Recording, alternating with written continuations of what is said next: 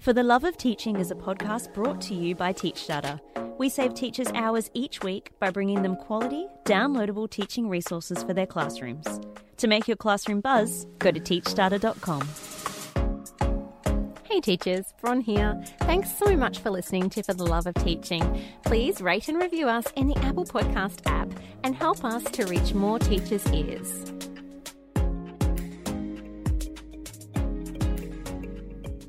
Joe Mr. D. Dombrowski is a grade 5 teacher and professional comedian who inspires kids to love learning with his quirky sense of humour.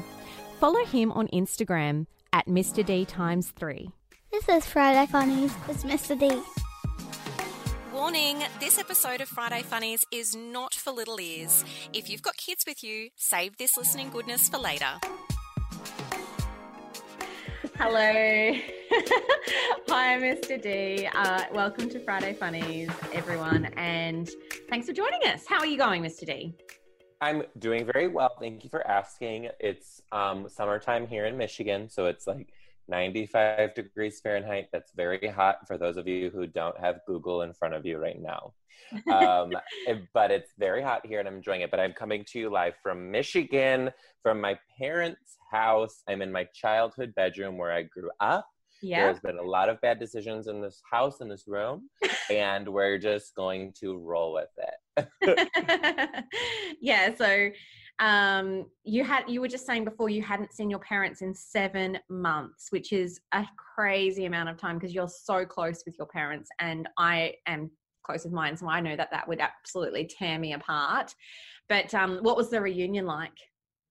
Yeah, well, you know, I live all the way across the country, but we've been blessed with me being on tour. Whenever I'm close enough, we always see each other. Either they come to the show or I take a couple of days and come to Michigan if I can. So yeah, 7 months, but it was really nice when we got to see each other. It was just like, oh my God, the longest hugs, just sat on the porch all night and had a couple glasses of wine. And by a couple, I mean 7. Couple of bottles. Right. We were drinking like we were Australian. We'll just say that. And it was fantastic. It's really, you know how it is. It's really nice to get back to your roots. Mm-hmm. Everything here is familiar. I don't know what's going on with my hair, but I was just going to say, you don't have your iPhone mullet anymore. I do. You still got it. Oh, you do have it. The headphones were hiding it. It's looking lovely. Well done. Thank you. I'm trying it. My dad hates it, but you know.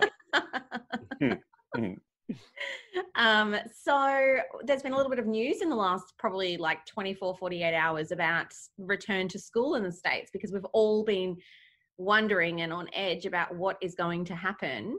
So I heard that like 40 of the 50 states have decided to say, no, we're not going back into classrooms. We're going to do home learning from the start of. Oh, wow. That must be the latest news. I've not heard that yet, but I'm not surprised. I just heard that in the meeting I was in before I came into you. Wow. Yeah, no, I'm not surprised. There's a lot going on now. Our federal government, so the entire nation, is run by the Republican Party, which is generally very conservative. And by generally, I mean always. So they are very, very adamant on opening schools in the fall, and potentially not giving funding to schools who don't open, and are very adamant because they are saying they're masking, to me, okay, I'm sorry, like I gotta let it out of my personal thoughts a little bit. To me, it seems like they're masking. They are saying we need schools to reopen so that parents can go back to work and the country can work again. But they're masking it by saying kids need to go back to school. It's what's best for the kids. It's what's best for the kids. And nobody's saying it's not. Nobody's saying it's not best for the kids. But there's so much research that hasn't been done yet on kids and the coronavirus. And, you know, we know that kids generally don't exhibit symptoms or die as frequently as adults do, but we don't really know if they're, you know, silent carriers, and if they give that to them, and, you know, can they hold the virus, and can they give that, you know.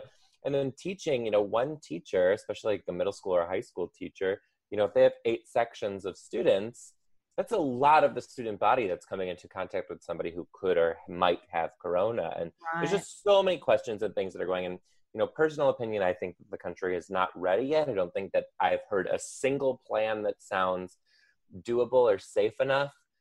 personally, I think they might need to look at distance learning again for just a little while until we can figure out a model that actually works. Yep. But let me tell you what, it is a mess over here right now, a total mess. I've just had a look. I've just brought up this news article from CNN, and they're saying that for as of just a few, it's very breaking news, but most school districts are reconsidering their reopening plan and deciding to go to remote learning for the beginning of the new school year.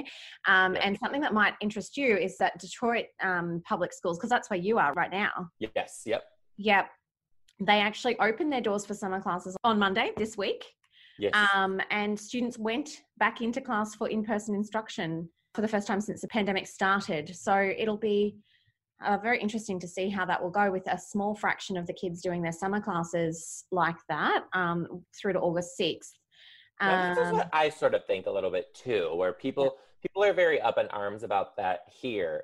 But personally, I'm not, because, you know, I am not for keeping kids in the home and distance learning. I just think it's the best option right now. Yeah. But, you know, summer learning is so small, and there's such a small amount of students and teachers and people where I do believe that there's a way that you can do in-person instruction safely in that aspect. But when we talk about like the school population, like all the schools that I've walked in have had at least 3 sections of each grade. That's huge, Bron, you know? And then, you know, I think you saw it. I posted a funny video of just kind of like humorously giving my opinion on not opening schools yesterday. For the listeners, if you haven't seen it yet, you can go to my page and have a laugh. It is hilarious. And my favorite part is showing you demonstrating how students cough with the mask on, because it was so on point and so accurate. So take a look, because you will forever question the effectiveness of a mask on a 5-year-old, but wait till you see Joe pretending to be the 5-year-old. It's fantastic. Yeah. Yeah, you know, kids cough like a cat choking. There's no denying that.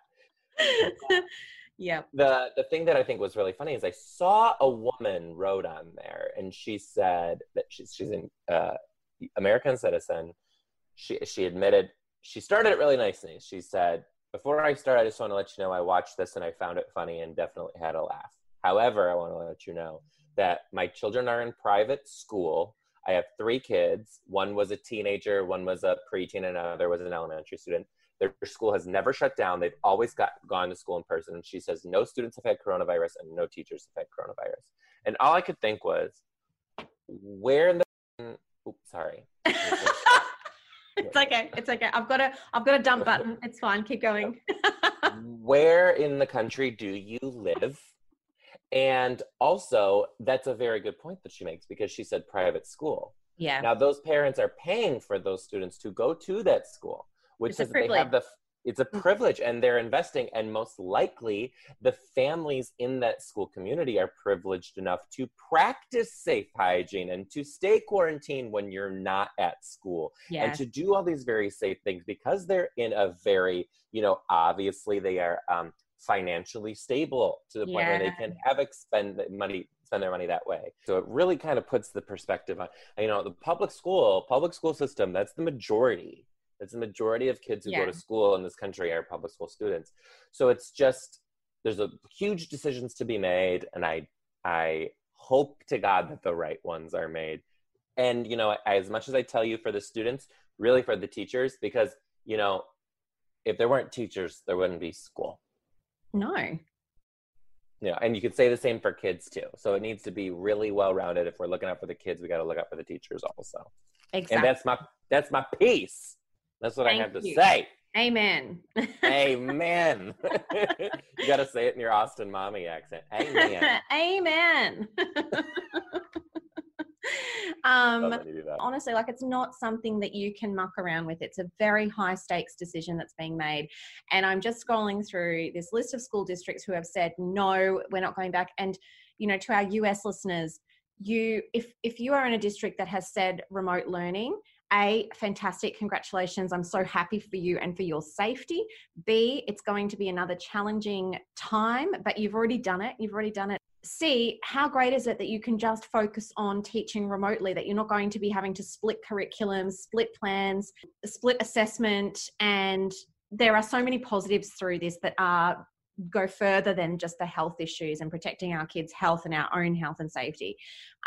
It's going to streamline things for you a lot more. And I guess for those who haven't heard yet, we're thinking of you, and we hope that a decision's made in your favour very soon, because I'm seeing protests. I'm seeing, teachers are feeling so demoralised and desperate at the moment over there, and it's just not, it's hard to cope with. It's a lot to take in. We love you, teachers. Don't forget to watch Joe's video. It will lift you up. And you know what? That's so funny that you said that, because you've seen my show. I truly believe that laughter is the best medicine. And I'm just, overdosing these teachers in humor medication.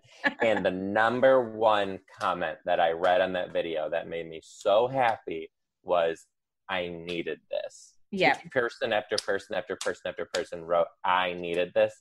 And that's when I was like, I feel like I did something right here. I'm so glad I used my skill of humor and my knowledge of education to make this just a quick glimmer of laughter for people who needed it. And that's why I did it, and I'm glad it worked. Yeah, thank you so much for sharing that, because it just lifts everyone up. That was your daily dose of Mr. D. Actually, your daily overdose of Mr. D. I love it. Enjoy. Have a great week, teachers, and we'll see you next time. Bye. Thanks for listening to this episode of Friday Funnies with Mr. D. Don't forget to subscribe on your favourite podcast app so that you get the latest updates on all the newest episodes.